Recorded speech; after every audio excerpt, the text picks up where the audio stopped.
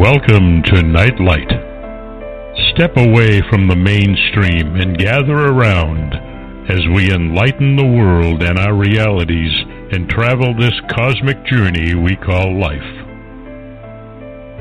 Join us as we share with you and provide that beacon that can guide us all to a better way.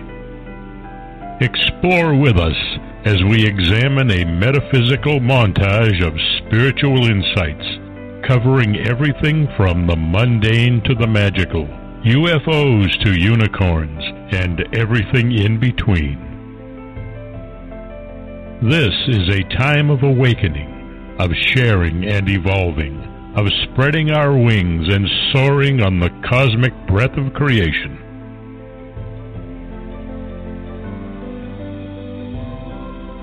Come and join with other light-minded spirits as we weave our lights together to seek understanding, enlightenment, and, with a little luck, some wisdom. This is Nightlight, a reminder that you are never alone. And now, here is your host, the lovely, delightful, insightful, and all-around great gal, Ms. Barbara DeLong.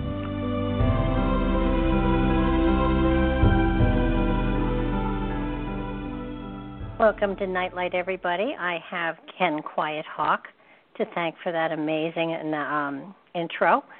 He and his wife are native storytellers, and they are purveyors of some of the most magical stories you could ever imagine.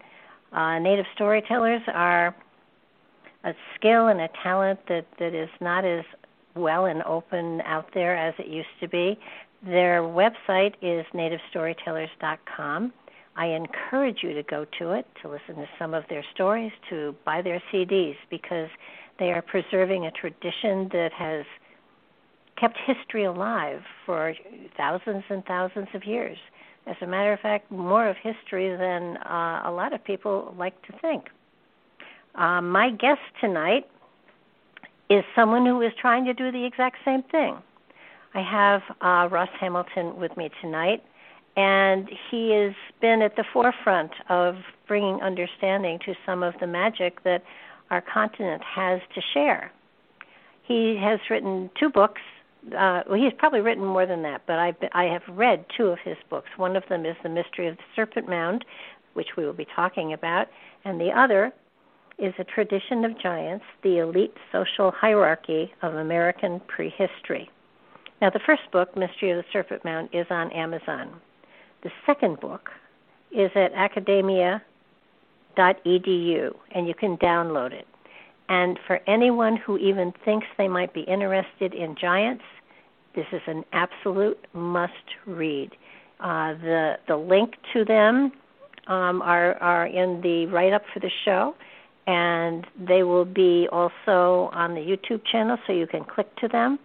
I strongly, after you listen to the show, of course, encourage you to get these books and read them. The Mysterious Serpent Mound in the Ohio Valley is a masterpiece of prehistoric architecture. Its enormous size alone inspires awe and reverence. Even deeper meanings may be hidden in the dimensions and lost functions of this ancient religious structure. Researcher Ross Hamilton has uncovered multiple layers of secrets hidden within the earthworks of the Serpent Mound, and his discoveries contribute to a new understanding of prehistoric spiritual science and engineering. Ross has been fascinated by American Indian history from childhood. He's devoted his life to bringing to light the lost history of the North American continent. He's worked with activist Vin Deloria Jr., the former executive director of the National Congress of American Indians, and Floyd Red Crow Westerman, and Iroquois chief Jake Swamp. He has brought together material about our continent that lets you know that it has a history as rich and as great and as mysterious as all of those in Europe and Asia.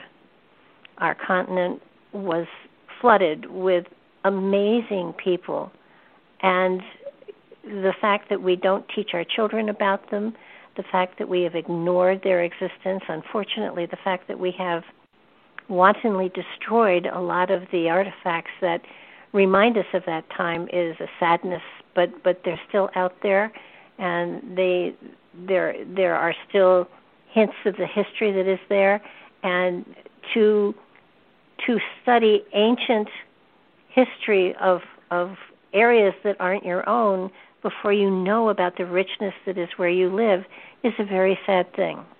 And we need to remember it. We need to teach it. We need to become a part of it so that it enriches our own realities as well. So I'm so delighted that Ross is here. And Ross, welcome to the show. Hey, Barbara. It's nice to be here. Cold weather we're having, so it's good to kind of curl up by the fire. Yeah, I'm at 7 degrees. I don't know about you, but I'm definitely getting chillies tonight. That's for sure. I think we're going below zero again tonight. So. Oh gosh. That said, there were Native Americans that were living in these areas thousands of years ago. How did they survive this weather? Well, I was talking to somebody about that just the other day. I forgot who I was talking to, but the Iroquois Confederation of 5 tribes, when we first met them, they weren't living in teepees. They were living in houses that were better than log cabins. They had doors and windows, and they also had the longhouse. But according to which one of the 5 tribes that you talked to, the architectures were well designed to withstand winters. And oftentimes they would create little towns so that if somebody was lucky on the hunt, especially up in the Great Lakes area where, you get that lake effect snow and nobody can go out, then everything was shared. So the winters were probably just as harsh then as they are now, at least up in that area. So they lived very close to nature, and Barbara, you can hear the sound of the earth in those really deep, silent winter nights. And the people lived so close to nature that they could hear her, what I call her murmuring axial rhythms. I've had friends that would leave the city and go up into Canada at the end of summer when it was already getting kind of chilly. And they said that you could hear the earth like a great millstone moving on its axis up there at night. And it's almost it is a religious experience. Well, the Indians, the native people, because they depended on the earth and lived so close to her, they were rewarded by being absorbed in her pulse and her sound. And when you give yourself to Mother Earth, she responds by telling you her secrets and how to survive and how to understand the mysteries and the language of animals and the changing of the seasons. They saw spirit in everything. Everything was a Manitou, which, if we're lucky, we'll be able to get that deep into this conversation that we can talk a lot more about the Manitou system that Native people had east of the Mississippi in prehistoric times. Also, though, they were a community. They weren't isolate, and because of the fact that they were a community and they worked together and they ate together basically and they survived together, they had the group energy. And when you have the group energy, you have a greater ability to hear the earth energy, to feel the earth energy, to become one with it, so that the fact that we are all so isolated today and we've taken ourselves away from that kind of a sharing with nature is something we really need to return to. Yeah, we do. The sound is actually created by the atoms themselves. And the old philosophers of Greece and Egypt, from prehistory, we hear that the word is heard on the right side of the head at first. And you can hear it even if you cock your ears. And in the dead of the night, the life of the world and the music of the spheres comes to life, and it's food for the soul. The soul.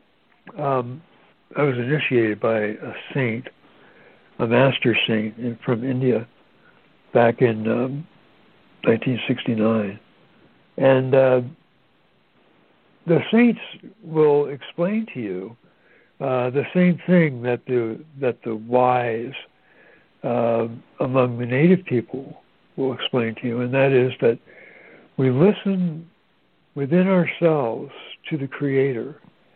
And when you get to that point where you need to listen every day, and when you get to the point where the tear gland functions every day because tuning into the sound tunes you into an ocean of love, it keeps you pure, it keeps you singular, and it reminds you that you are a drop in the ocean, the endless ocean of consciousness. Now, I'm sure, Barbara, you being a bit of a philosopher yourself and an educator, that you've asked yourself the question at one time or another in your life, and I understand that the more times you ask yourself this question, the more you come closer to an understanding about yourself. And that question is, where did anything come from? How did the universe come to be? Whence did it spring? Now, of course, our physicists are asked that question because we think, oh, these are a bunch of smart guys and gals, and they can probably tell us. You know what they say?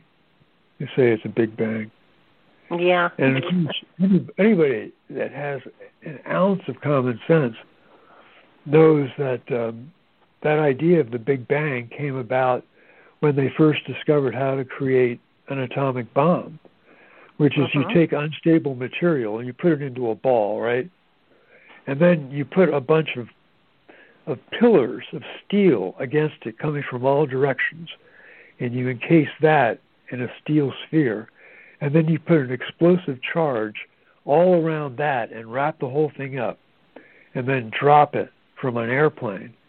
And it destabilizes and sends into an inverted hell that unstable plutonium. You only need a small amount of it, and it can, as we know, it can destroy a number of city blocks, flatten all the buildings. But the universe didn't come from a Big Bang. That they were talking about the atomic bomb. That's when they got that idea, because they had just been enlightened about how we can destroy a city with a single spark of energy. What the Creator did, and the Creator, of course, is formless and has always existed before time. The Creator is consciousness. And the universe was created as a sort of great orgasm out of the will of the knowledge of the existence of consciousness. In other words, the existence of the great mystery was able to understand that there is a true substance, and that true substance is the nature, in other words, the sort of tangible part of consciousness. In India, they call that Sat. That's the truth. Sat Guru is the true master. Sat Yuga is the golden age. The Sat is truth. And truth is a substance. So before anything was created, there existed consciousness and sat. And by some method of concentration, the consciousness created a vortex about itself, but not the kind of vortex that you can see, but a sort of will. This is the great mystery. How did the will transform the true substance into matter?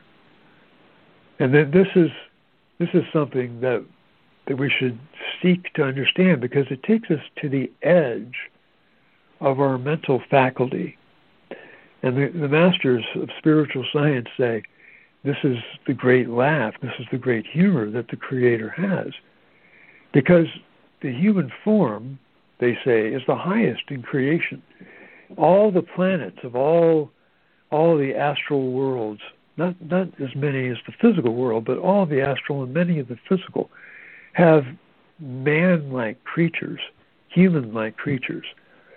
There's no two races alike, and there's virtually a countless number, because the universe, the great omniverse, is in the shape of the anthropomorph. And so that form was created in miniature for the soul, which is also made in the image of God, which is pure consciousness and like a spherical shape, to inhabit. So the soul sits in the sensorium, which is behind the two eyes, where the optic nerves meet. We're just about as big as a little BB, actually smaller than that. Yeah. But we're pure consciousness. And the masters say, know yourself. So self-knowledge is twofold. We can know ourselves as human beings, but God created the human being to master all of knowledge that has to do with matter. But when we go beyond matter, man doesn't have a clue. That becomes the realm of the knowledge that the soul understands and comprehends. And within the soul are all the faculties that are externalized in the human form.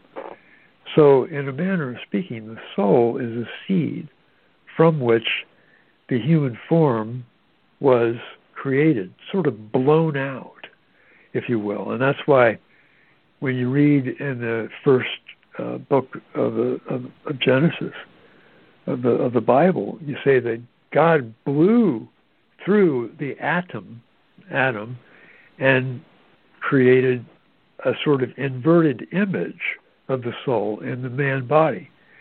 So my master he used to say, isn't the body a funny shaped thing? It has two eyes, a nose, a mouth. It has the faculties you can touch and everything. But isn't it odd?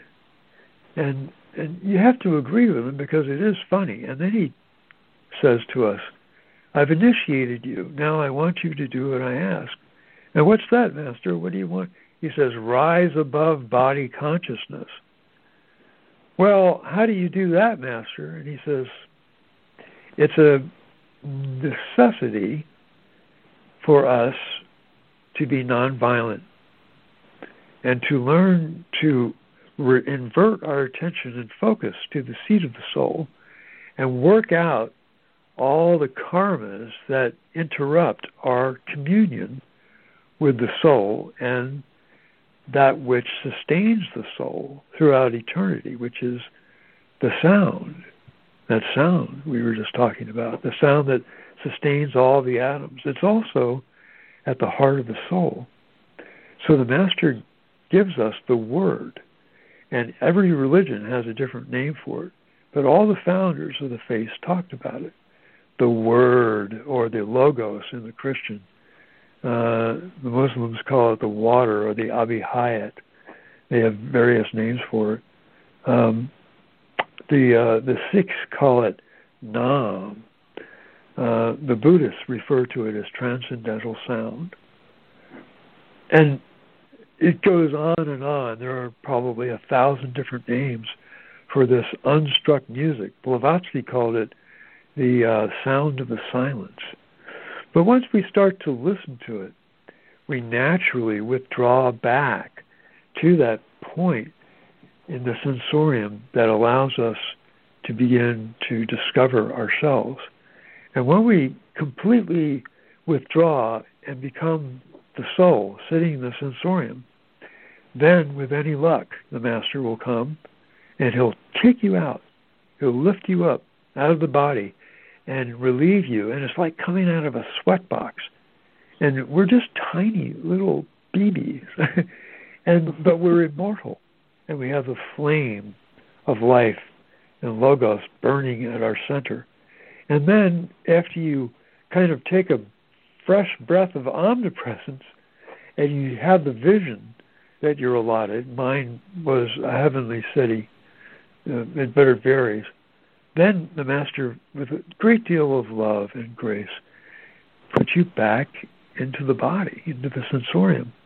And you notice that your blood is filled with light.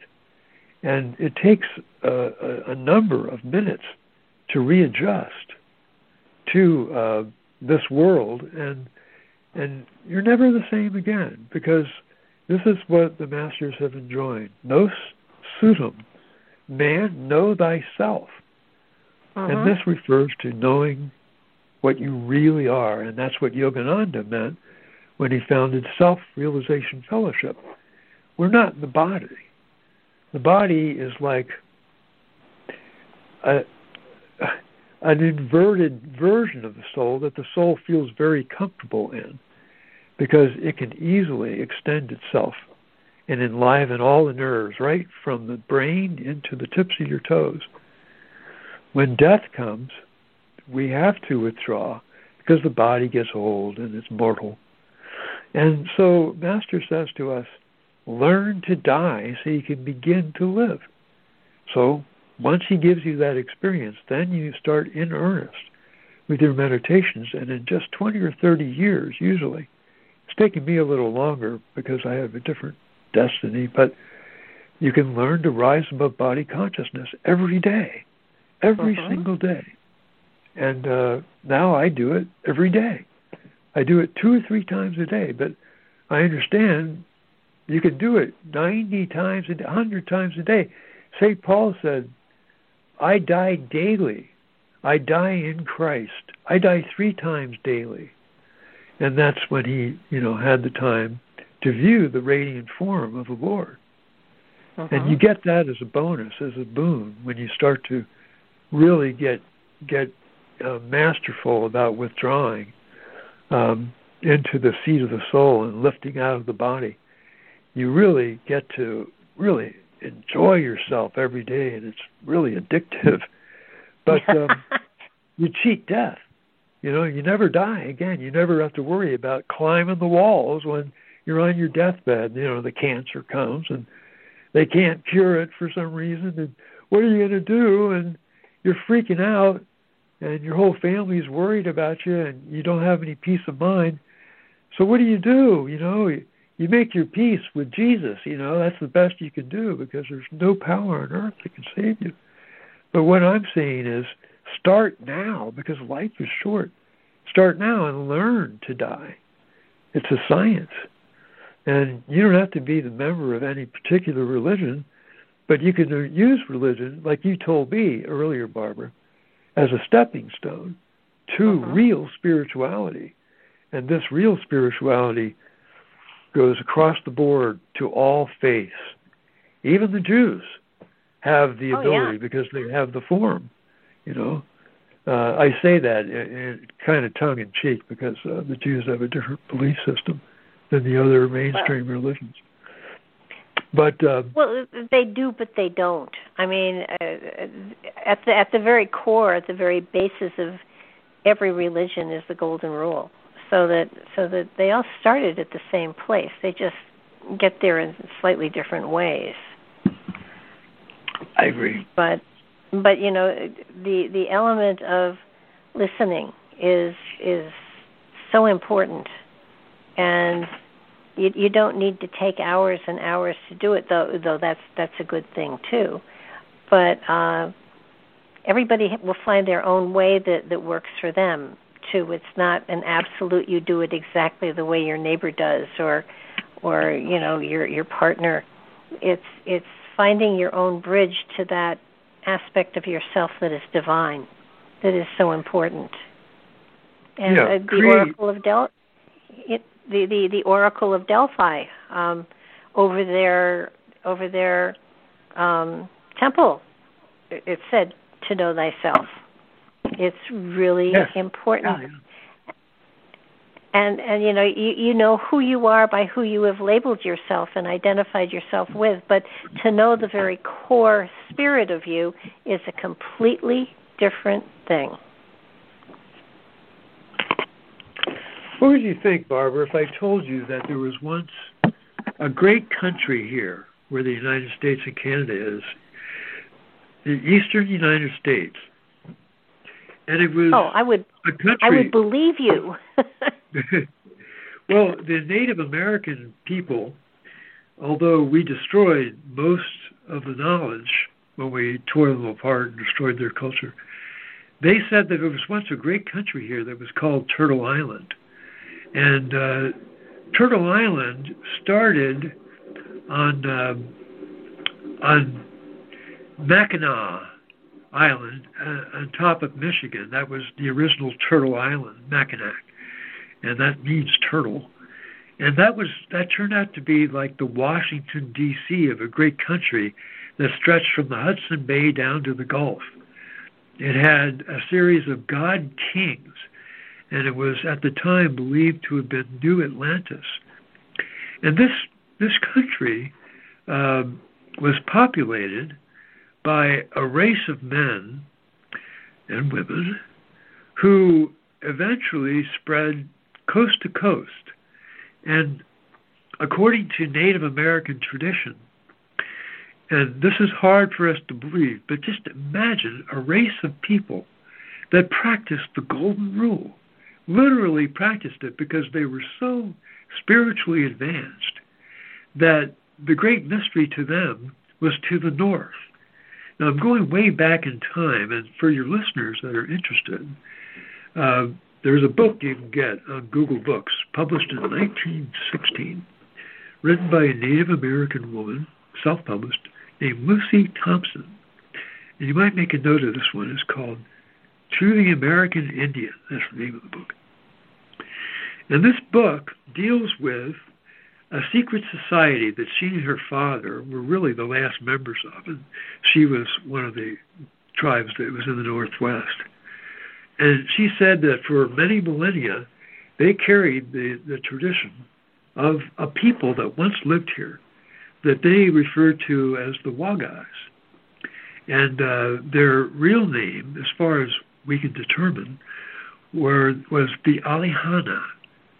And they were, according to Native tradition, Cro-Magnon people. And they were here when the first Native people arrived from the north and from the east, the Native people that had Asian blood. And they said that when they first arrived, this race lived here from coast to coast. And they had been here for untold millennia. Now here's where it starts to get really interesting.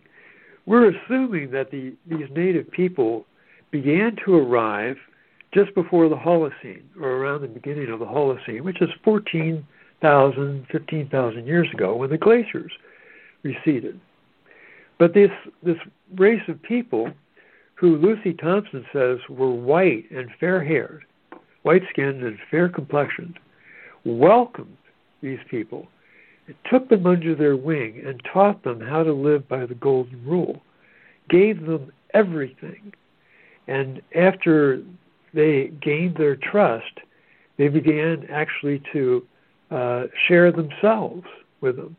And they would have arranged marriages so that there was a hybrid race that was developed between this white race and the Native Americans that were very tall, had the Cro-Magnon body with the strong jaw and the big orbits and the long bones, looked just like the Adena people. And that these people were bred for a well-planned exit by the Alihana. Now, what Lucy Thompson says is they lived together for thousands of years and lived in sweet harmony, and it was like heaven on earth. And this is the way it was back in the very ancient days. But there came a time when the Wagas, or, the Alihana, who had members that may have been 8, 9, 10 feet in height and robust, and who believed that the Great Spirit dwelt in the north, had to leave.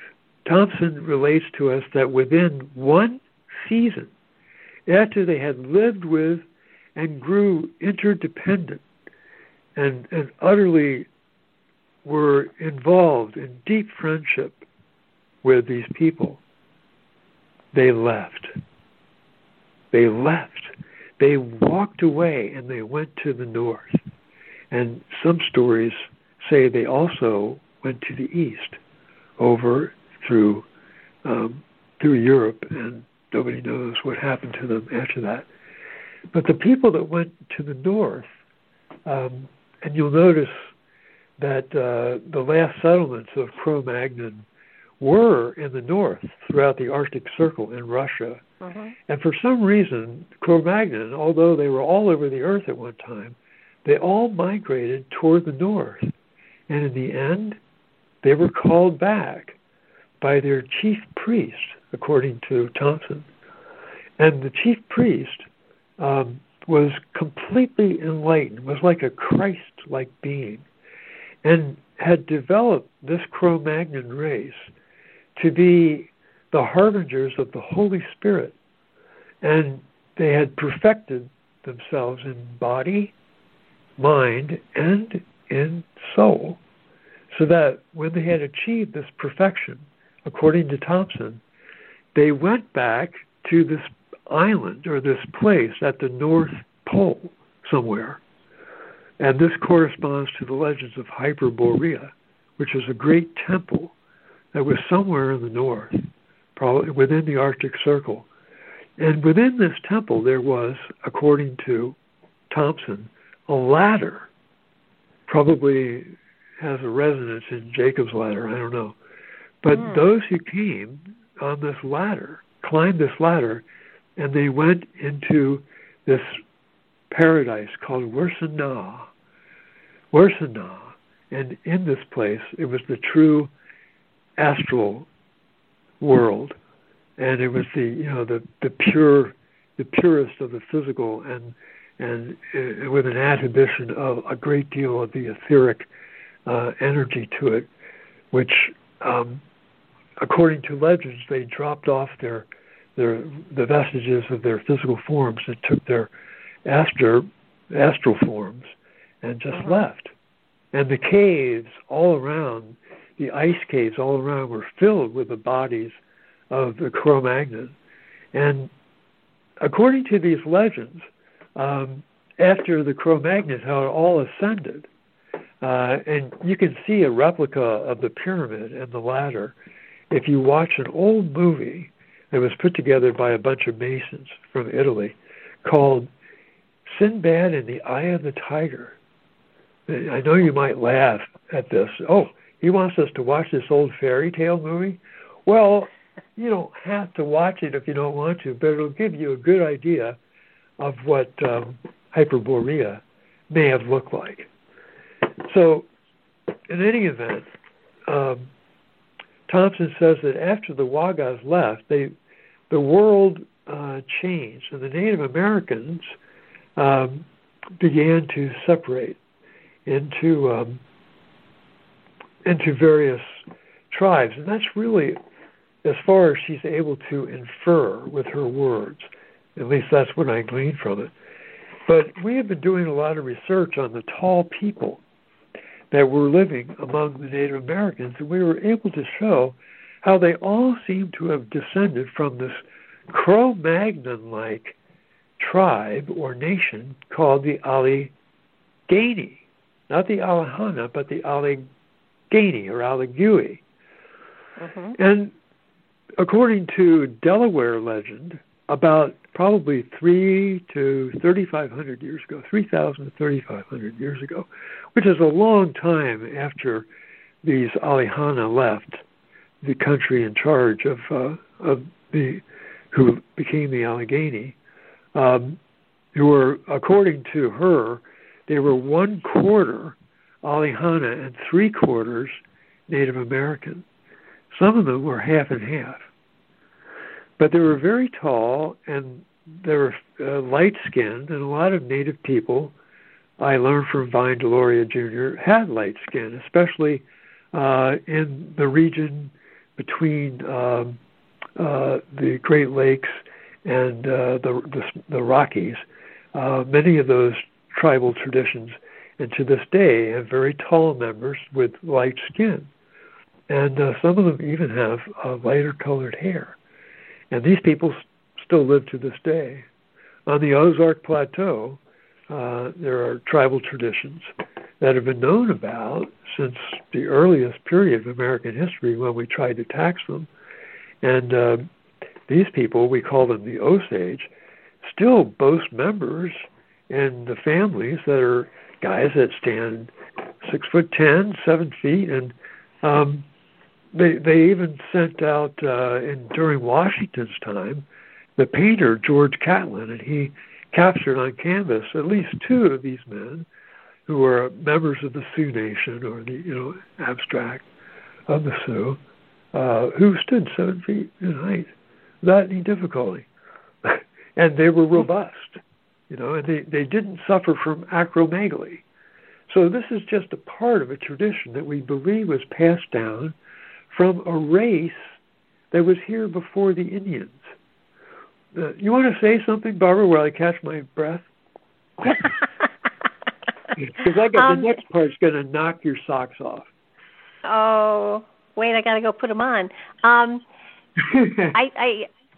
think this is what you're doing is giving everybody an understanding that the tall people really existed, and they existed so profusely, and they were created that way. And it just, I think so many people now are of the impression that they were just anomalies, but no, they weren't. It was a race that was here to help teach, and they probably still do. I think the fact that we are discovering such an amazing, massive number of bodies from all of the different. I think what gets me is that we have found these bones that come from every time period. They're there, and it's not like it's just 1 or 2 in many places. It's a tremendous number of them. So that they were not just a single anomaly within a group of people. There were many of them, and they had a purpose, and they had a, if everything is larger, you kind of also have to understand that probably the spirit is larger, and the brain is larger. So there's a better capability of finding wisdom and truth within everything around them. So it's not a surprise that in many cases it was thought that they were leaders and shaman and people who helped to lead and to guide people along their pathways. Yeah. They were at one time. Now, the average archaeologist isn't taught this in college, or anthropologist. And immediately they try to debunk it. The reason we're so certain that the prehistory of the United States, and the world for that matter, is being given to us incrementally is because it resonates so deeply for people that are a little bit more advanced, like you are, Barbara, in knowledge of the soul, because we have sort of the ability to determine logically and rationally if something like this could have been. And if it could have been, then it probably was. So the next part of the story explains where these very tall and robust people got their stature from. And basically, it's the same thing archaeologists will teach us today, and anthropologists.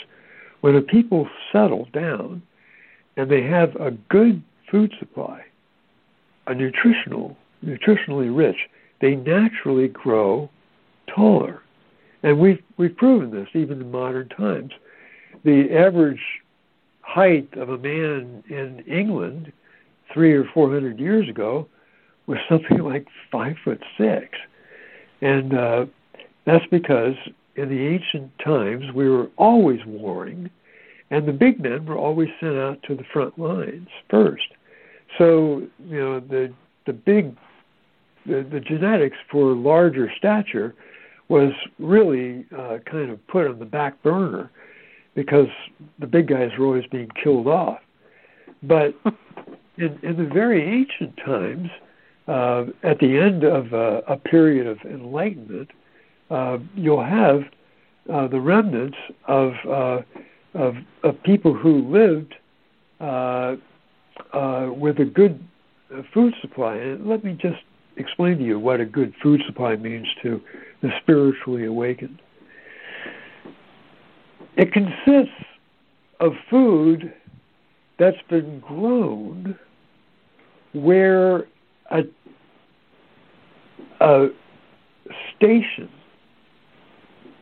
of process, a processing station has been created that does an exchange of the earth energies, the magnetic energies that the earth is constantly generating inside her, with the energies of the sky, which are also formed by the magnetic field, but passing through air.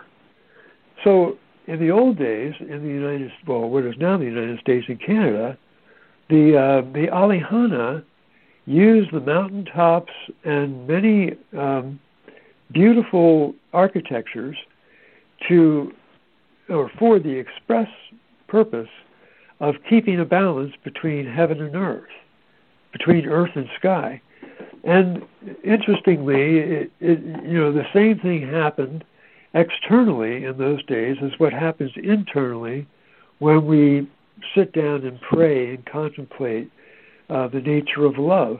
The body begins to produce light, and we become more receptive. Well, the earth, when it conferiates or marries the negative energies of the sky with the positive energies of the earth, produces this stuff that is known from ancient times as mana, or in India they call it prana. And this stuff has its own light, and it gets into plants. Plants actually absorb it very quickly. They're greedy for it. Nature doesn't produce it now because they did it artificially because they were in cooperation with the earth. And what is necessary to produce this mana, prana being its equivalent within the body, is to make sure that you're able to create this interface. And for that, something called the Manitou system was set up by the Alihana in this country that was once here called Manitoba, or Great Manitoba, or Gitche Manitoba. And the Serpent Mound, I believe, was their chief Manitou, and was actually symbolic of the worm of the phoenix that rises once every 7,000 years, which we are about to start on. So in order to acquire this larger stature, they had to produce this stuff in great abundance constantly, because it only occurs in nature when lightning strikes. and it strikes where the Earth has produced a spark to attract it. We've only known this for about 30 years. Science has only recently known about the stepladder phenomenon, where a spark is sent up from a bush or a tree or a mountaintop, some high place, and that attracts a great download, a thunderbolt, from the sky, from the clouds. So that happens, and the rain comes, and when the lightning goes through the atmosphere, it breaks up all the nitrogen into individual monatomic nitrogen that easily dissolves in the rainwater, and that gets into the plants along with this energy, and so plants grow up to 7 times faster than they would with just normal watering when there's a thunderstorm. So the ancients knew this trick of nature, and so they decided to create this stuff all the time. And to do it, they had to create pyramids with capstones with little crystals on them, or temples that had spires on them, like church steeples. Or they created manitous, like the serpent, which would have a little sort of altar at its head, like the pyramid on the back of a $1 bill, and at the top of the altar would be a little crystal or a golden, and that would attract the energy from the sky so well that it would preempt lightning strikes. There'd be so much energy being pulled out of clouds that they would just send the energy down in a stream of luminous rain or mist constantly. And this energy would be consummated by energy from the earth that the serpent was always filling up with, because it was there on a big piece of limestone, and it would absorb all the loose energy from the meteor crater that it's in. And so this wonderful interplay between heaven and earth produced so much light. And it's not the kind of light you can see with your eyes unless you're really sensitive. You can sit still a long time and you can see it. But it's the kind of light that brings life.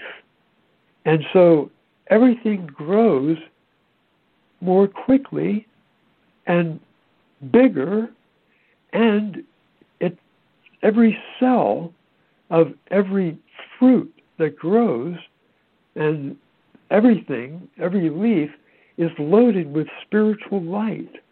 And so many species used to exist when the conditions were allowing for their delicate nature to come out. And, all plants and all animals, as far as we know, have what we call junk DNA, because we don't know what the DNA was for. But if we're eating properly, if we're eating plants, of course, most of these people were nonviolent, so they didn't kill animals. So the animals partook, but they were allowed milk from the animals, which is the essence of their flesh and tissues, without killing the animal.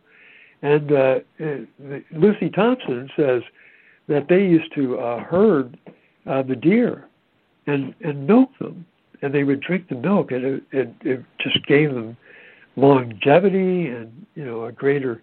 And they would eat the fruits from their trees, and so these people grew to be very tall and very strong, and their intellectual capacity went beyond the normal ability to comprehend the universe, and they began to perfect the soul itself after their bodies were enriched by the light.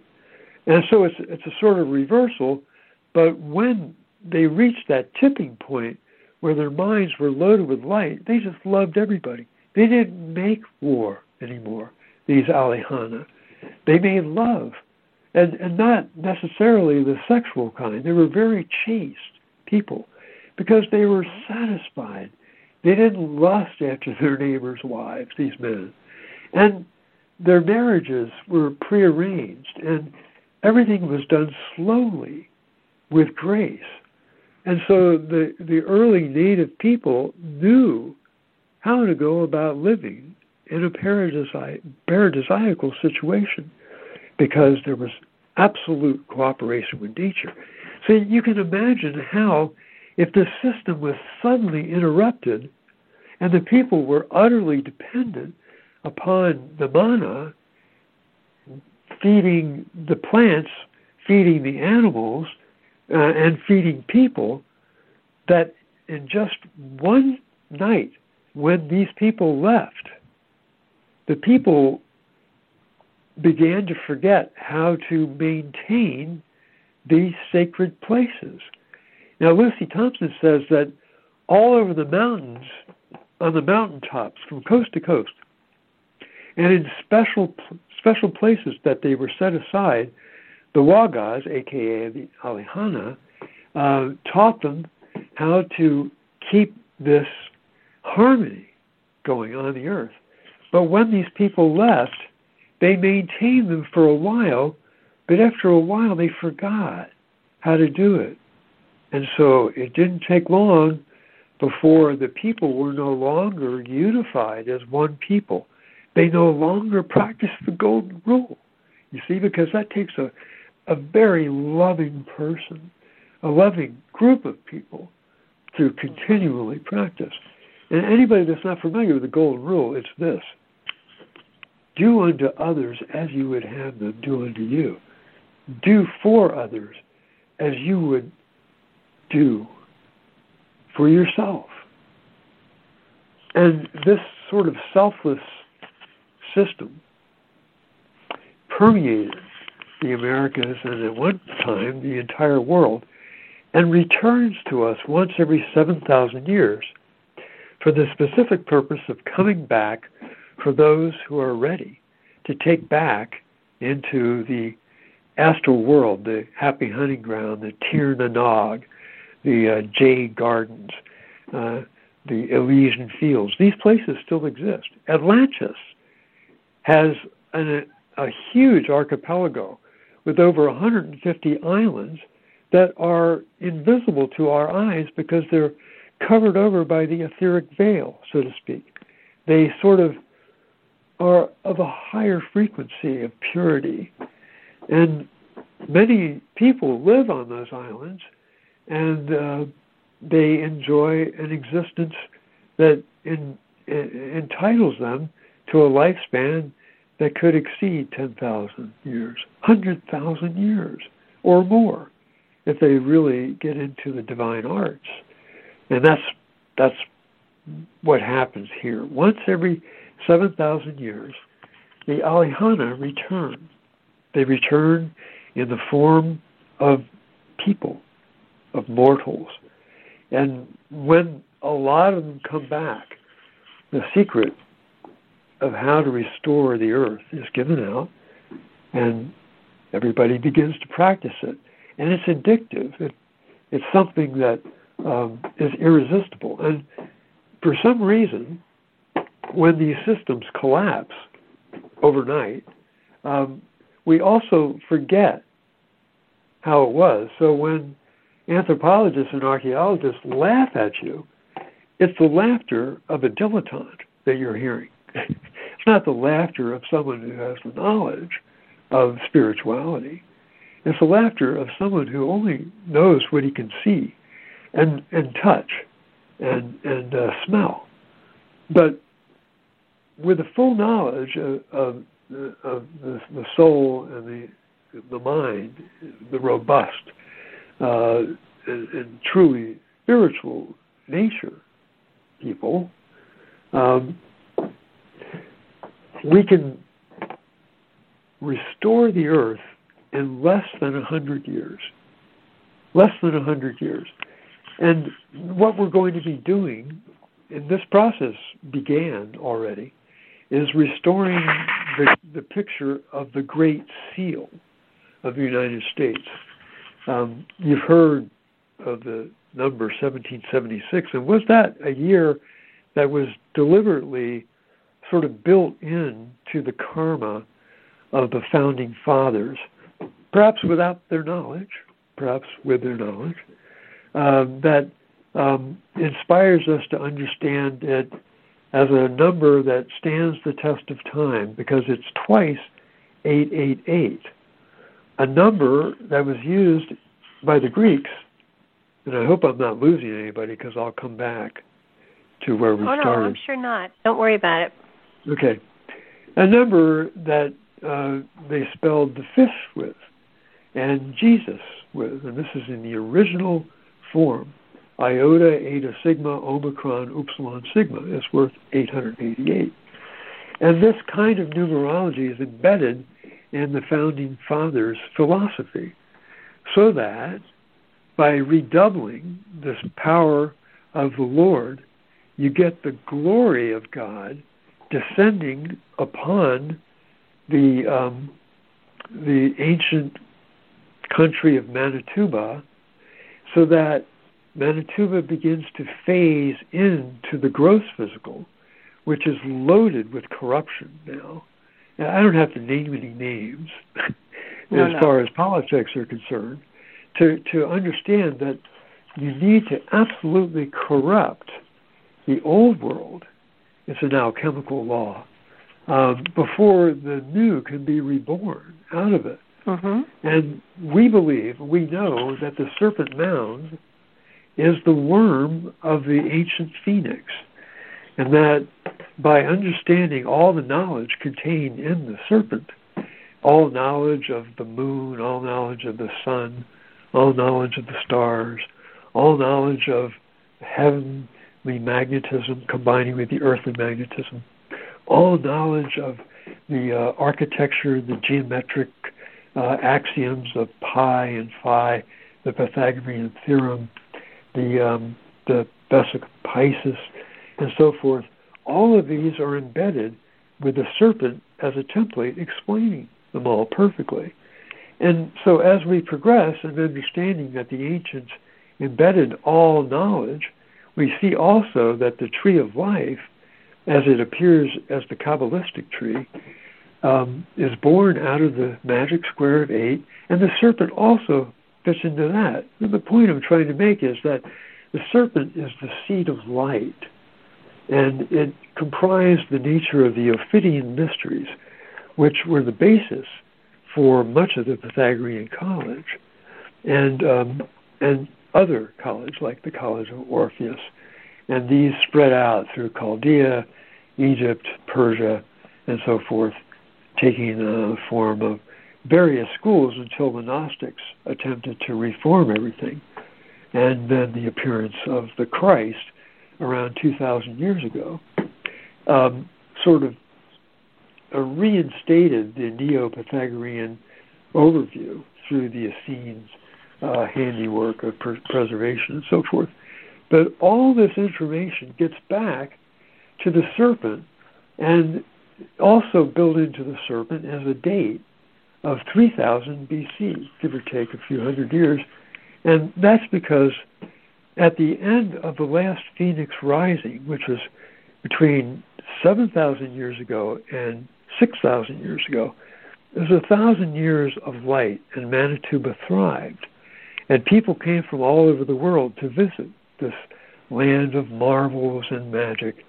And they would take home with them cloths and precious waters and nectars and special metals and things like that to remind them of what is possible. And Egypt and other areas of Mesopotamia were colonies of New Atlantis back when. Then between 6,000 and 5,000 years ago, the Phoenix, which is the head of which was the state of Michigan, its wings rose into the Dakotas and all through New England, up into Canada, its body, just like the Great Seal of the United States. And it folded its wings and became a tiny little serpent. And they created an ever-burning lamp. And the Cherokee have a story about the jewel called Ulanya Sut that was taken from the head of the Okatina, the Manitou, and that jewel at one time was as brilliant as the noonday sun because it was still being fed by energies from the earth and sky. But it was considered to be of great value, so one of their brave men eventually snatched it. And that's when the lights went out in the United States. That's when the last of the great lamps was extinguished, and Manitoba fell into darkness, and the people got lost, and they went blind, and they separated into different tribal traditions. And this was all just between 6,000 and 5,000 years ago. So all of the great medicine men met in Ohio at the site of the last serpent, which was like a great frog or something. And they took all the knowledge that they had from the existence of Manitoba in the previous 1,000 years, and they created this Manitou that we today only have the dirt floor of, that we call Serpent Mound. And at the head of it, they created the ever-burning lamp, just like in Arlington Cemetery, some presidents had the ever-burning lamp, But this was done through the magical tradition of the native people before they forgot how to do it. At the same time, in the East, the capstone was being removed from the pyramid, and so forth. And so when men fall into darkness, they can't remember how to do things. That they just remember that their ancestors were great, that they were gods. And indeed, they were. Christ said to us, "Ye are gods." Okay, I got to take a break. Go ahead. Take it, Barbara. He did say this and all things will you do and more, and I think that's one of the things that all of us are being stirred to remember. I think our DNA carries memory of countless past lives and past times, and it seems to me that we're at a time frame where people are beginning to have those memories stirred and given to them in dream state or in inspiration or however, and people are beginning to realize that there is a power inside of them that they just need to reach and embrace and make it part of their life, and then they can really create their reality by their perception of it. They can add a greater vitality and vibrance to their life by merging with that light that is within. So many people for so long have been taught that they are in a cage instead of that they're not in a cage, that they have the freedom inside of them to do anything and go anywhere if they so choose to. But it takes work to get there. It's not something, nobody waves a magic wand. Everyone has to have their own journey, but the reality is the map is within. We carry that map inside of us. And I would say that I've often said to people that, you think you're in a time of enlightenment, and I said, we're in the dark ages. I do believe we're coming out of the dark ages, but we've been in the dark ages as far as spirituality goes for a very long time. And spirit is just beginning to let, that flame, that spark has always been within us, but it's being fanned into a greater flame these days, and more people are beginning to be able to see that it's casting a light on a journey that is profound and magical. Yes, these are the blessed children that are being born now. By following the golden rule, we can accomplish much. It just takes practice. And if you're not good at it, then just start a new habit, like brushing your teeth every night, Be gentle to everyone. Be kind. Be generous as far as you're able to. Don't let your mind tell you what to do. You make a conscious decision. Let the control over your life come from your soul and not your mind, because the mind gets into mischief. Lucy Thompson must have been a lovely woman, because part of her story goes back even further in time. And she said that before the Wagas, the Alihana, were here, there was a race of truly gigantic people. And they had the men had black beards, and their flesh was kind of tawny. And they were very cruel to the indigenous people and kept them sort of enslaved. So when we first started researching Native American tallness, one of the most interesting accounts came right out of New England, your neck of the woods there, Barbara.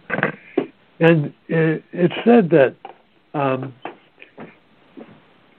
in the beginning, when my grandfather was a boy, he lived among the Indians for a time, and he said that there was once a race here that had black beards, and they were very large in size. And then, as the story goes, then a race of red-bearded men came and drove out all the Blackbeards. Now, we didn't know what that meant. It was just an anomalous bit until I read Thompson's book, and she said the same thing, that before this race of fair-skinned people took over the continent, there was another race here of people who had been there for a very long time, and they were really gigantic in size. I imagine these people stood 12 feet or 15 feet, and Thompson said that every once in a while they will find their implements, and they can't move them because they're so big, these big stone implements. And she said that most of the stuff that they had is lost now because it fell deep into the earth.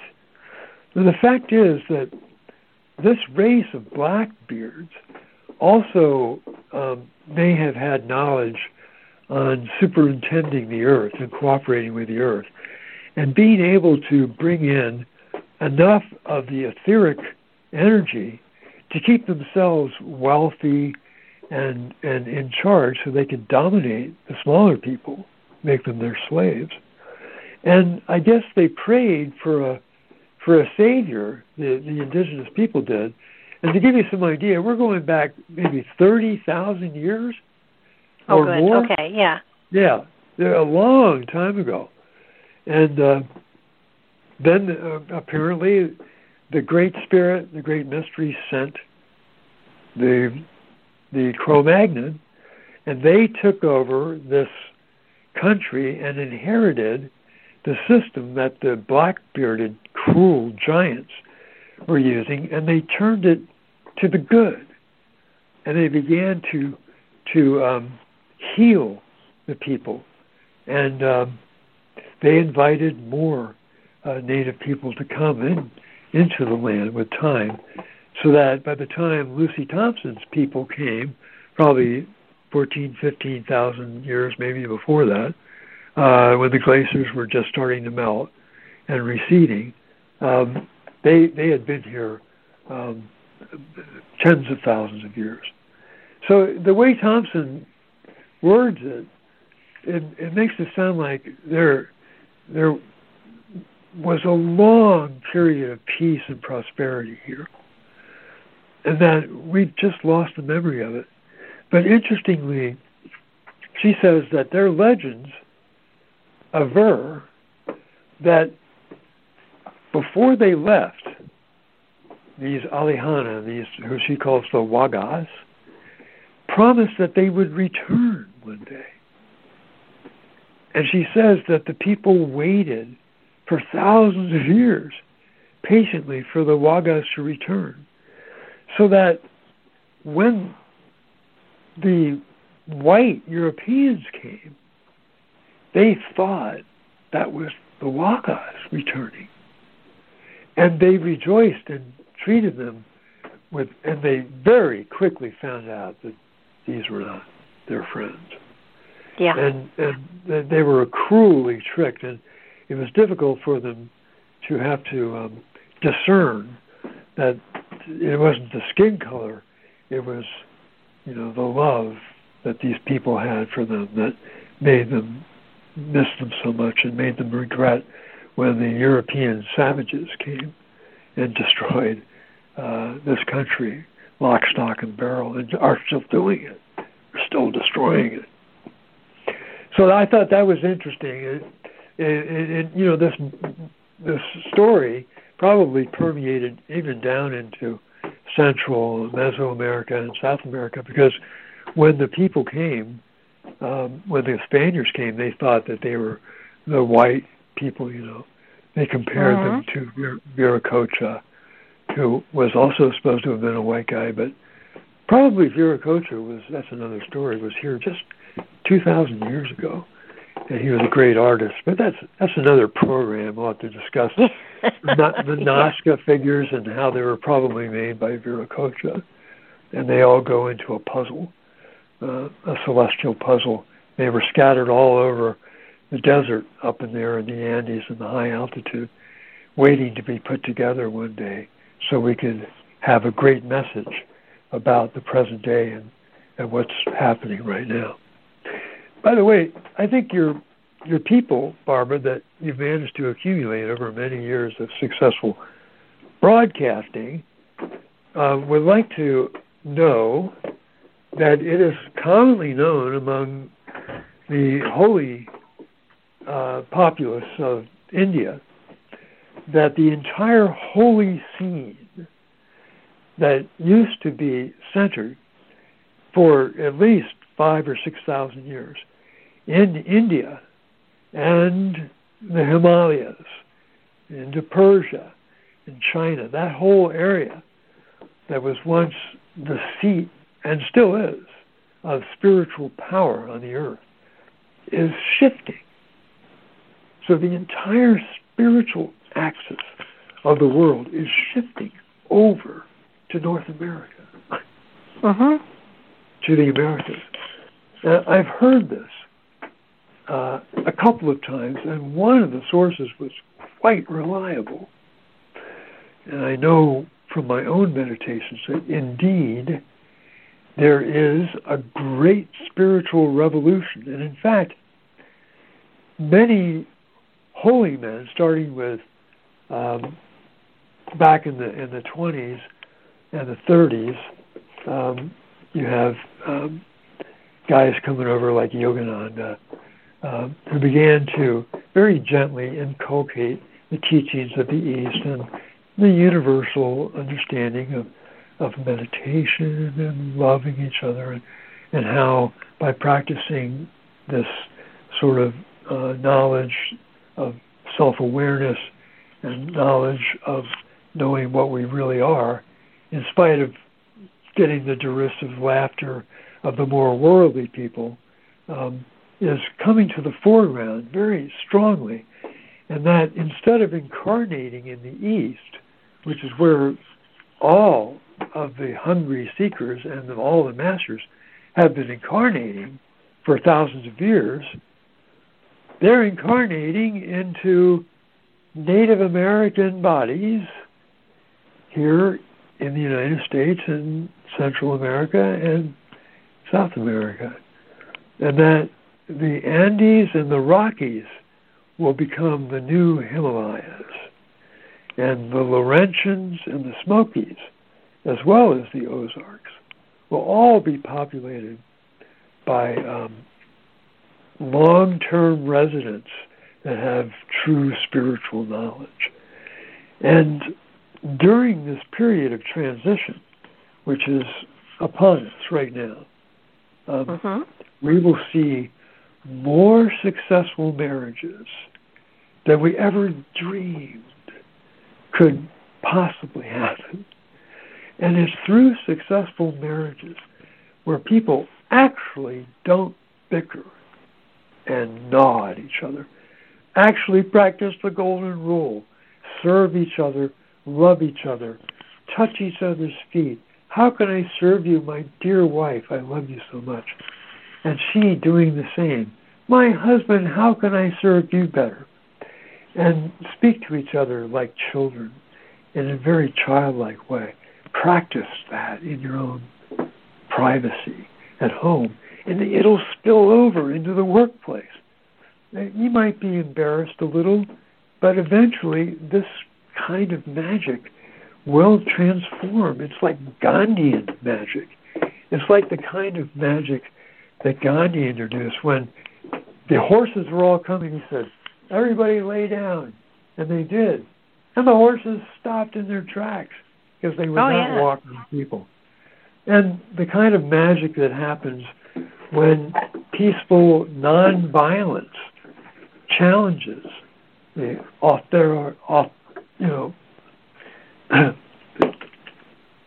British, and they're off their. Gandhi was amazing.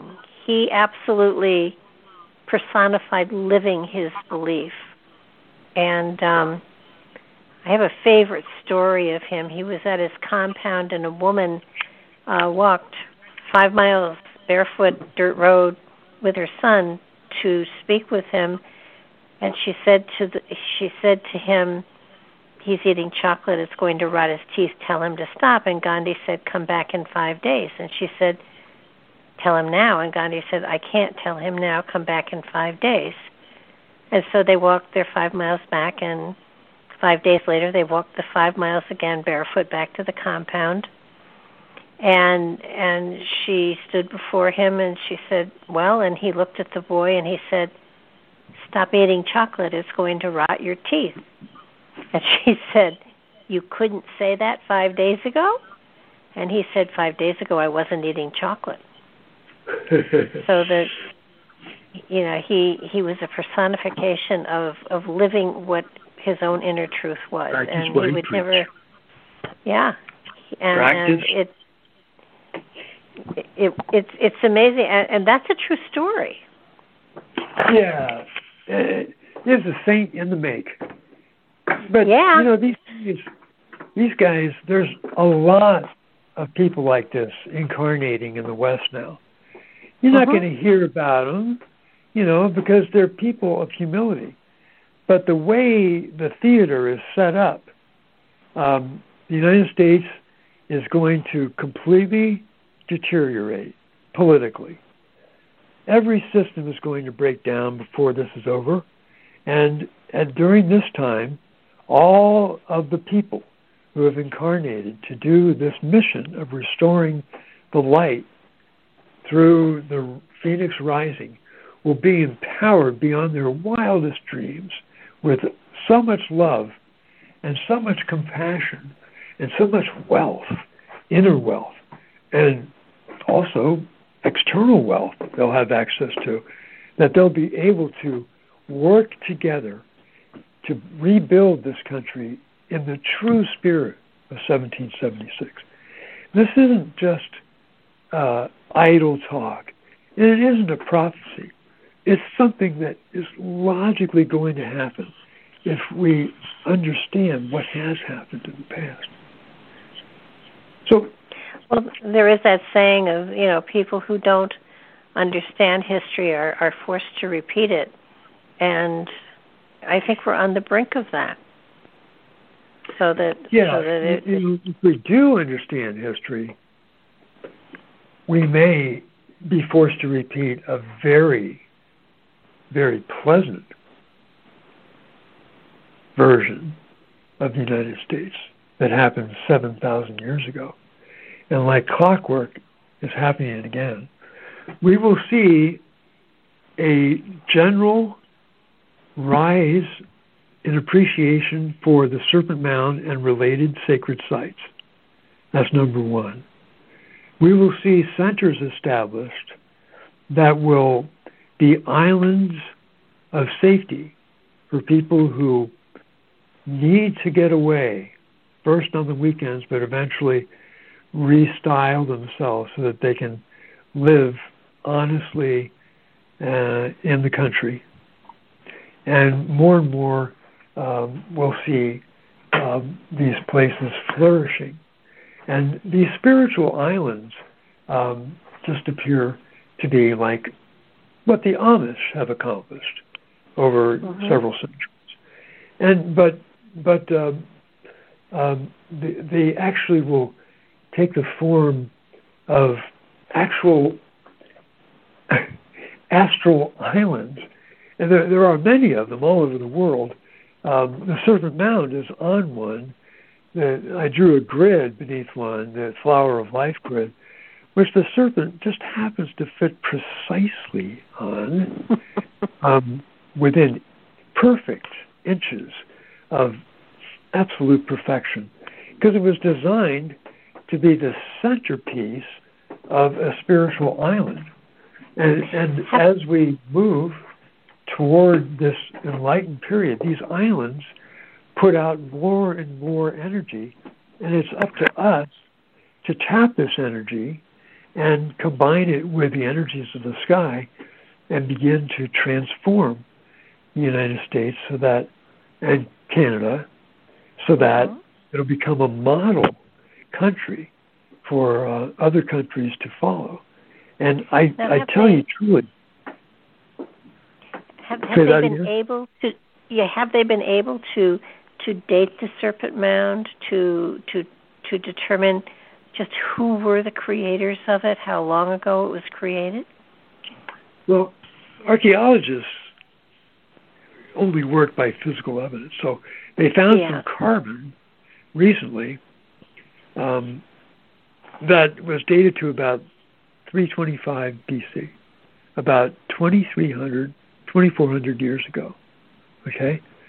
But 2,400 years before that, 5,000 years ago, there's a star date clearly established and printed in the design of the serpent as it was 5,000 years ago, with a pole star at the geographic center beneath the seventh coil from the tail. That's the geographic center of the serpent. And in my book, Star Mounds, there's a really good map of it, so you can understand it's explained very cogently. So if we're to understand when it was designed, we'll go from the star date. But because after the serpent had his jewel taken, according to Cherokee legend, the people came to this and several dozen other sacred sites surrounding the serpent in what I call a cosmography, and they began to take away the relics. Just like in the old days, whenever a saint died, they would inter the body, and sometimes if the saint didn't decay, they would put it on display. And there's one story about Saint Xavier, who founded the Jesuit Society, was a founder of it, how his body was immutable when he died, and they put it on display in a crystal casket. Well, these guys, these monks from all over the Mediterranean and Africa, he was in Africa, used to come and they would worship this relic of a body, but they'd bite off the toe or take a piece of the finger or rip off some of the hair and take it back to their monastery, and they create a new altar with a holy relic, see? So the people did the same thing here. After the Manitou was disabled and it no longer produced the spiritual light and the mana, the life, they began to take all of the pieces of wood and the nacre, which is the seashell, the mussel shell, mother of pearl that it was covered in, the little pieces of quartz crystal, and everything that was precious that used to kind of exalt the energy that was coming from the serpent as it processed the energies of earth and sky, was taken by the people until all that was left was a little bit of dirt. They even took the stones that were shoring it up. And so that took about 2,500 years after they built the Manitou 5,000 years ago to commemorate the death of the phoenix, right? You getting all of this? So 2,500 years pass, and all that's left of all these ancient sacred temples and the central Manitou temple are just these pieces of dirt that were roughly in the shape. And then this great battle took place between the Delaware and the Allegheny people. And after the battle was over, the women folk from the Allegheny were spared. And that's why this hybrid race we call the Adena has so many large members at first, because of this inbreeding with a few almost extinct members of the Lenni Lenape with the prisoners of war. And it's a very interesting scenario. You have to read A Tradition of Giants to get the whole picture. Archaeologically, it is really good. Oh, it's amazing. And so what happened was this new breed, these Adena people, who were educated by the mothers who were of the Allegheny, kind of reconstituted the Allegheny race in the Adena. So that's why the Adena looks so much different from the Hopewell, who lived in the Archaic period, as well as the Hopewell who lived in the post-Adena period. They were the indigenous people that had probably been there for 20,000 years, as far as we know. And so these Adena people began to recreate these sites. They made it their mandate. It was given to them by the traditions, that was given to them by the grandmothers, who were always, in their system, the mothers and the grandmothers of the bosses. And what they tell the men to do, the men have to do. They have the right of life or death over men. Yeah. And the grandmother's council rules Native American people, especially among the Iroquois. To this day, it does. But in those days, we know that the women, from their knowledge of traditions passed down, said, you must save these sites. So a great sort of reclamation project was started, similar to the one that we're doing today in the Ohio Valley, kind of rebuilding some of these destroyed places with the help of the Friends of Serpent Mound and the Ark of Appalachia and the Ohio, it used to be the Ohio Historical Society, and other groups are all really kind of turned on by this idea of preserving these ancient sites. Well, little do we know that the Adena and Hopewell people didn't design these magnificent structures. The mathematics alone is mind-boggling, which I also demonstrate in Star Mounds and the Mystery of the Serpent Mound. And so we know that the Adena people trained the Hopewell people to complete this work, and that's why we had all these beautiful earthworks already there when Squire and Davis, who were two pretty talented map makers, came in the early part of the 19th century to sketch out these places. They did a pretty darn good job. They made some mistakes, but we were able to get a pretty good idea of what these places look like, thanks to the Adena and the Hopewell people, who were following the dictates of the grandmothers. Now, here's where archaeologists say, where's he getting his information? You dummy, all you have to do is meditate and let it all sift in and read what Native people have to say. Don't use your authority to give people a bum steer.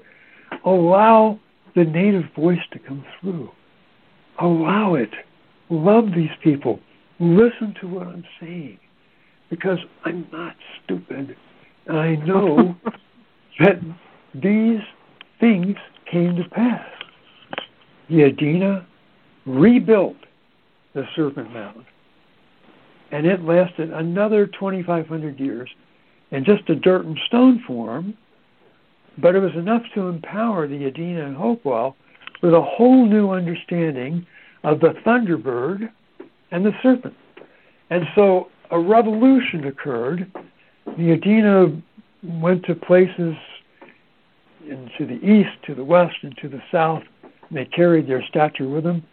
And then after the Hopewell people left the Ohio Valley around 500 AD or CE, we like to say sometimes, they went to the west mostly, and they began to find all these old sites all over the place, especially along the great rivers. And one by one, they began to rehab them. One by one, they created all these beautiful pyramids, truncated mostly, and all these circles and squares and odd shapes, figure eights, these beautiful things. And they went about it for nearly 1,000 years. And this started probably right in the Ohio Valley with the Adena rehabbing the sites that were here that had been worn down from people taking, the artifacts from these holy places and probably eating them in small bits for their food to get that holiness back in them. So, and then it completed its and then it came back up the Mississippi and went back into the Ohio Valley, and they rehabbed the Serpent Mound and other places a little bit again. So that's why we find what we call Fort Ancient carving at Serpent Mound and at the Granville effigy, also called the Alligator Mound, because the so-called Fort Ancient people, who were probably a branch of the Mississippian culture, who were related to the Hopewell, the ancient Hopewell, came back through here. And so it was like a fever these people had to reclaim. And if you look at these architectures, a really good book is by Morgan, Prehistoric Architectures of the Eastern United States, which you can get on Amazon. And you can see how many of these things reflect a knowledge of geometrics and architecture that is sublime. And we also are piecing together the fact that they had a secret society, and that this secret society was able to maintain the knowledge of their rehabbing these shapes and their memories being sort of brought back a little bit. They understood some of these architectures in a way that enabled them to kind of invoke the energies of the Thunderbird again, the sky and earth. In fact, the Adena people created these conical mounds with moats in them, which is explained by a Native American medicine man named Rolling Thunder. He said that in the old days, the people would observe where the lightning struck, and they would place a sort of concave area where water could catch, and if the lightning struck in a certain place, if you drank the water within, I think, 10 to 15 seconds, or as soon as you could, it would be healing. And so the Adena artificially attracted lightning. They would create these conical mounds. They would make them sanctuaries by putting, a dead chief or a medicine man in there. But they often wouldn't be havens for many bodies because they were made to attract lightning. And around the base of them, they created moats. And they kept the moats filled with water. And oftentimes, like in Cincinnati, they created linear mound works, because we now know that earth energy, electrical earth energy, tends to drift, to sort of migrate to higher ground. And so, just like in England with standing stones placed in straight lines, gravity anomalies attract light and energies from the earth.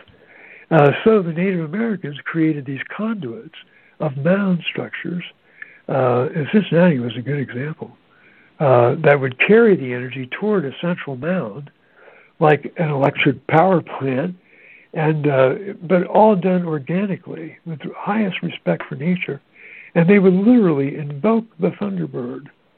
And the lightning would come, and like I think in the Chicago area, there are sites where archaeologists have placed poles.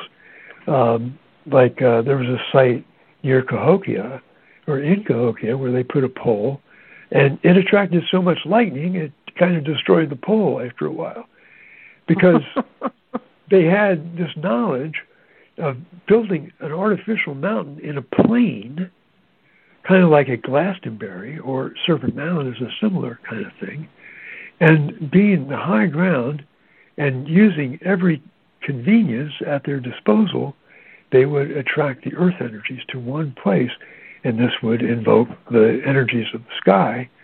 And, a good medicine man with a good believing imagination can use that plastic energy to create images for the people to see.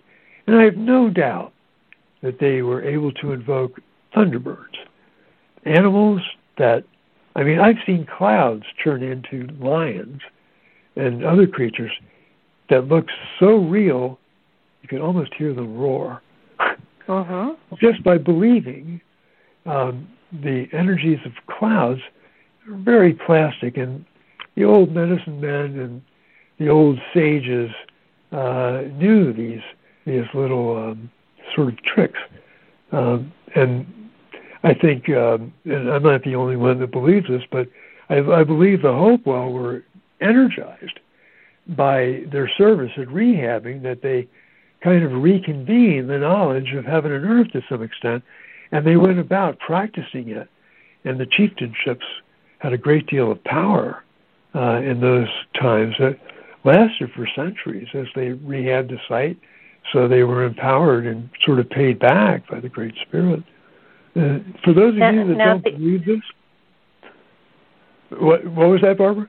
No, my question is, now the Serpent Mound has at the very, the mouth of the serpent has an egg or something like an egg in its mouth, and then there is a pyramid. Is that where that stone was, that crystal stone that was stolen? Yeah, I think that if you look in the back of a $1 bill, you get this sort of pyramid. I think there was a 3-sided pyramid there. It was approximately 32 feet high, and it probably had a small capstone. And the base of the pyramid was 31.6 feet, measured by archaeologist William F. Romaine, Dr.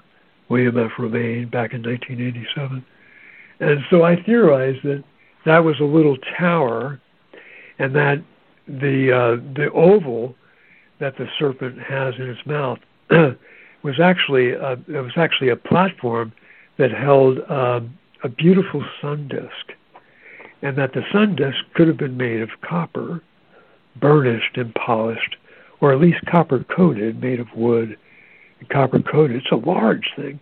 Or if we want to get ridiculously sublime, it could be stored somewhere in the catacombs beneath Serpent Mound. There are rumored to be monstrous caves down there, because when the lightning strikes near Serpent Mound, sometimes you hear the thunder underground, not above ground. So we think the native people sealed off the entrances and stored many of the artifacts that produced the mechanistics of paradise, those things that were necessary to invoke upon the land the Holy Spirit of the marriage between heaven and earth. And it's an actual science they bore, and I believe the serpent was a scientific instrument that, used properly, produced so much balanced energy that it literally gave life to, dare I say it, to creatures that Native Americans don't like to talk about because they're reluctant to draw the fire of skeptics. Real dragons that transferred the energies of the sacred sites to outlying tribal places, so people can drink the charged water and eat the charged food of these stations of heavenly reckoning.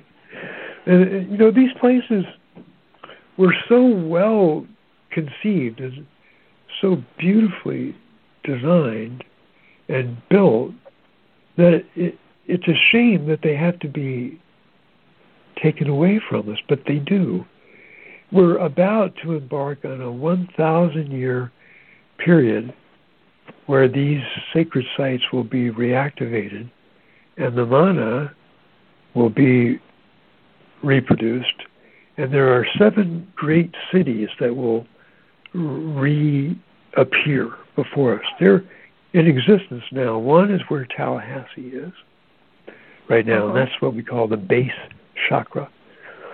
The sexual chakra is where Atlanta, Georgia is. That's a very powerful, energized source of life, because the sexual energy is fed by a tremendous amount of life force that goes up the Shushu Manituba. In the occult physiology, it's called the Shushuma in India, but here it ran from the Gulf of Mexico up to the top of Michigan.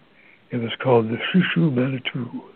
Shushu Manituba drew the water from the Gulf and converted it into pure energy and sent it through 7 mighty chakras that were in the form of these beautiful, and still exist, garden cities that are really made of substances that are akin to precious stones. Okay, so after Atlanta there is? After Atlanta, the next one is the digestive chakra, and that's in Tennessee. That's a very sacred area. It's somewhere like between, somewhere between Oak Ridge and another city. But it's still forming. Better formed is the heart chakra, which is in the area of Lexington, Kentucky. And then the next one is the throat chakra, which is in the area of Cincinnati and Dayton, Yellow Springs. And then the next one is the mighty eye of the Lord of the earth, and that is Lansing, Michigan. And if you look at the geology of Lansing, it's at the base of a huge bowl. It's really interesting. Yeah. But the crown chakra, the glory, it was once fed by the copper that was once spiritualized to the point where it flowed with its brilliant light, which flowed like aurichalcos, which is the form of transmuted copper, which is a red metal, is imperishable, is Sault Ste. Marie. So these chakras are all fed with this energy from the Gulf, and then it's spent and then it's sent back, and this goes on for 1,000 years, but it builds to a zenith. And during that time, the state of Michigan becomes the great head, and the Upper Peninsula is the plume, the living plume, and that's where all the copper used to be. And all of the mineral wealth, all of the water is remagnetized and resituated so that it all extols the glory of the mighty phoenix. This is a world symbol, and its wings stretch all the way to the East Coast and up into Canada, through New England, and there are so many feathers on it, and each feather is another magical world, another magical community where people live and have their sustenance in the Holy Spirit. And their lives transcend anything we can imagine. And then the other wing goes up into the Dakotas and up into Canada, into Manitoba, what we now call Manitoba. I believe I'm not familiar with the states that well up there. And then there's this great gloriole around Michigan, and it kind of touches at the base of the Puget and the Great Bay up there of Hudson. And this gloriole is rumored to hold the mysteries from the very earliest creations of the most ancient magicians that first settled the earth nearly 1 billion years ago. And there are said to be creatures that are unspeakably powerful and monstrous in size that stand for the 4 elements, actually 5 elements, that are kept there lest they get loose. So once every 7,000 years, the gloriole of the phoenix reactivates those areas and feeds those elementals and keeps them calm and in a state of harmony. So it's really important that the phoenix rise. And there's all kinds of other lore that's going to come to us, but it does have the shafts of wheat in one of its talons and thunderbolts in the other. But these things change, and it holds other treasures over this period of time. In fact, it changes into the great goddess, and that lasts for a long time.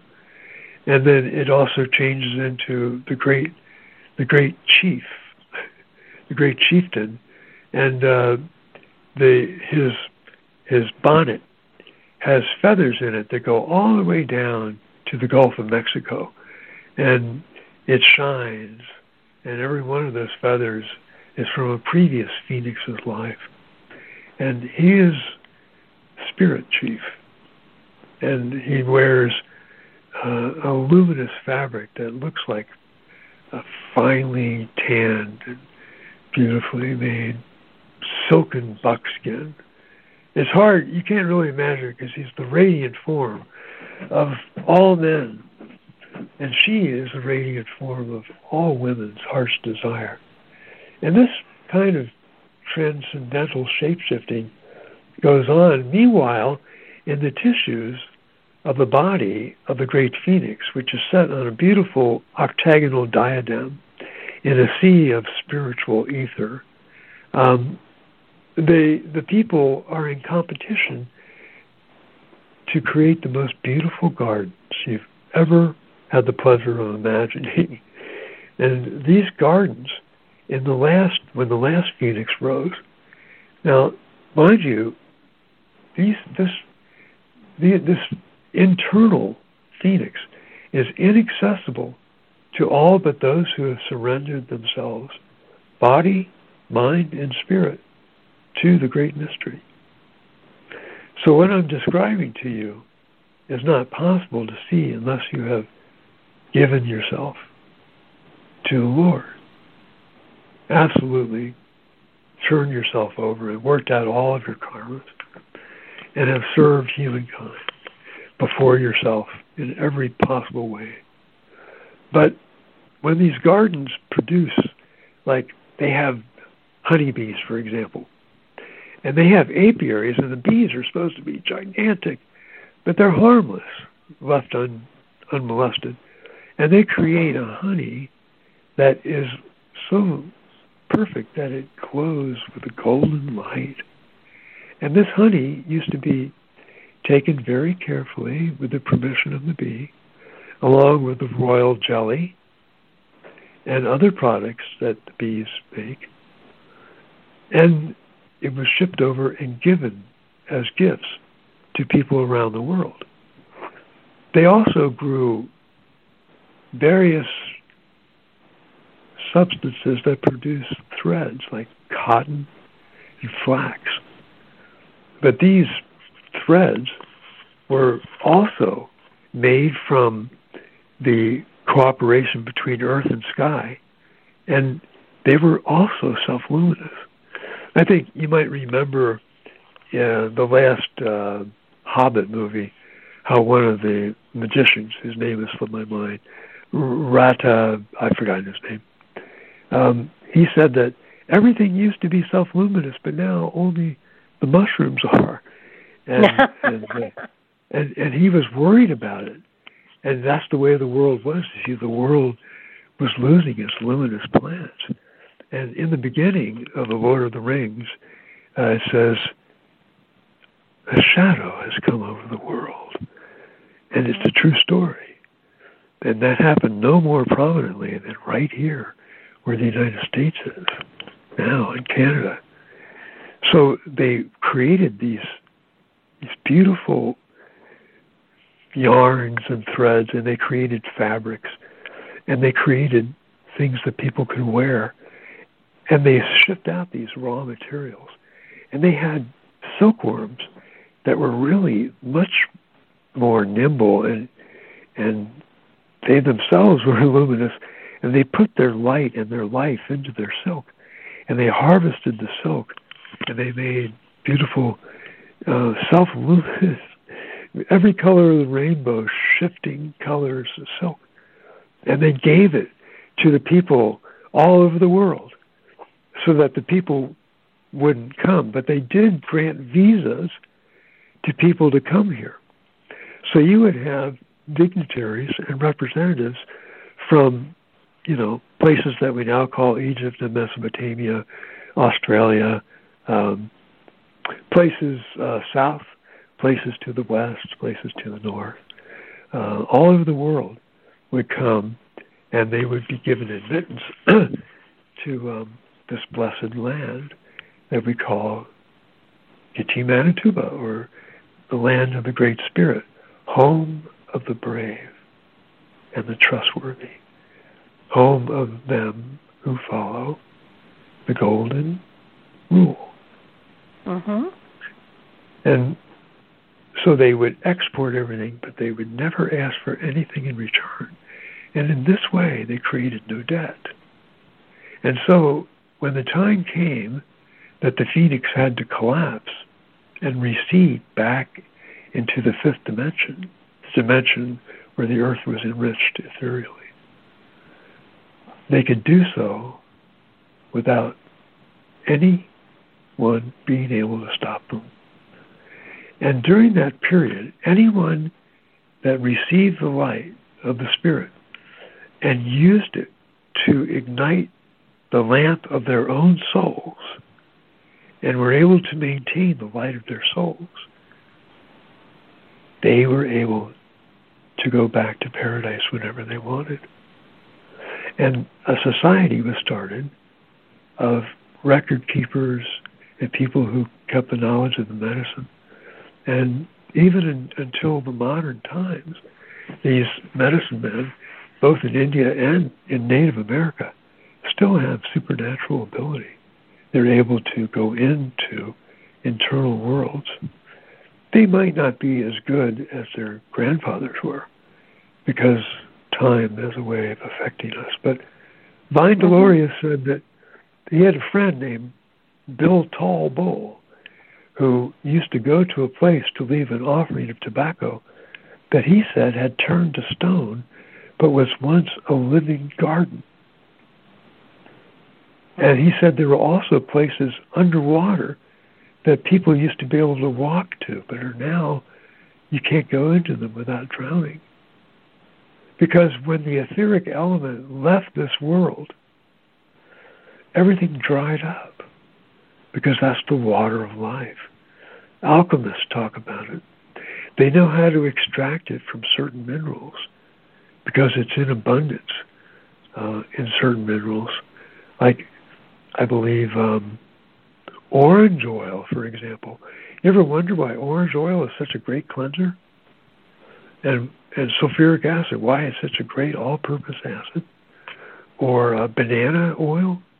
It's because it contains a lot more of the etheric element than other oils. They all contain it to some extent. Everything has some of it.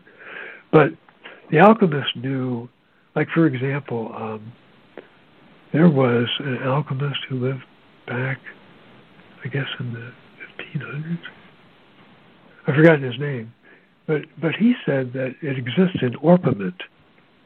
But in any case, they were able to extract this element and make the Philosopher's Stone. Now, this is something I know nothing about, but I'm throwing this out that, initiated societies still have fragments of this knowledge that was common knowledge to people. Oh, absolutely. Back in the day.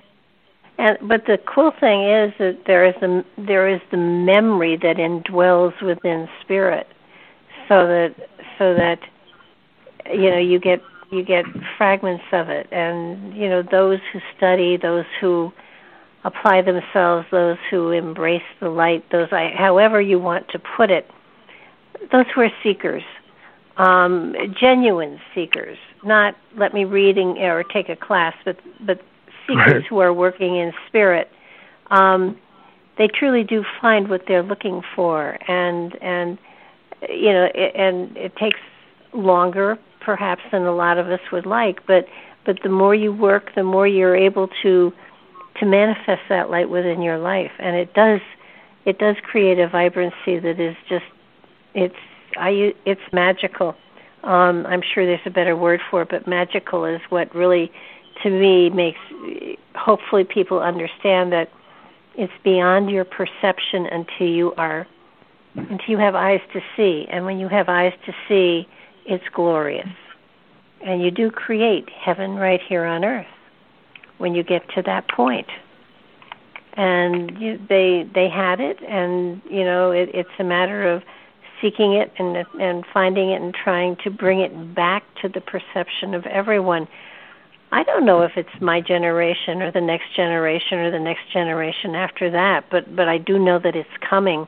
I just noticed the time, and we're not going to see it. We're not going to see it in the next 2 minutes, but I want to thank you so much. This has been such a wonderful 2 hours. I am so glad that we got it in. And I'm going to have to ask you back again so we can talk more. Oh, you always say that. Everybody, every time I get on a show and they like it, they say, well, we're going to have you back, Ross. And they never call me. No, well, it helps if your phone works, I mean, now that you have a working phone, it'll be a lot easier to call you and get you back. Well, I'd be happy to come back sometime.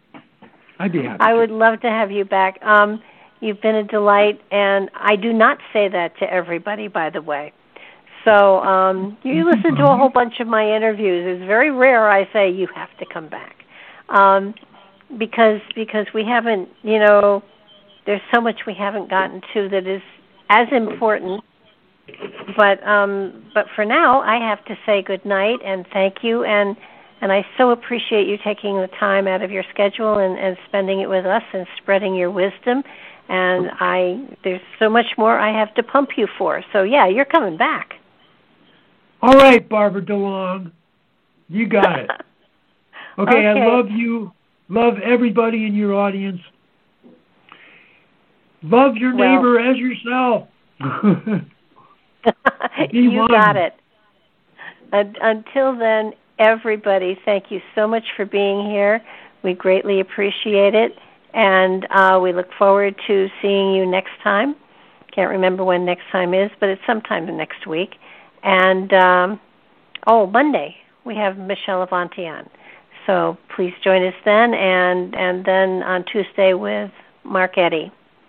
So good night, everybody. Thanks for being here, and have a good one. Stay warm and stay safe. Good night.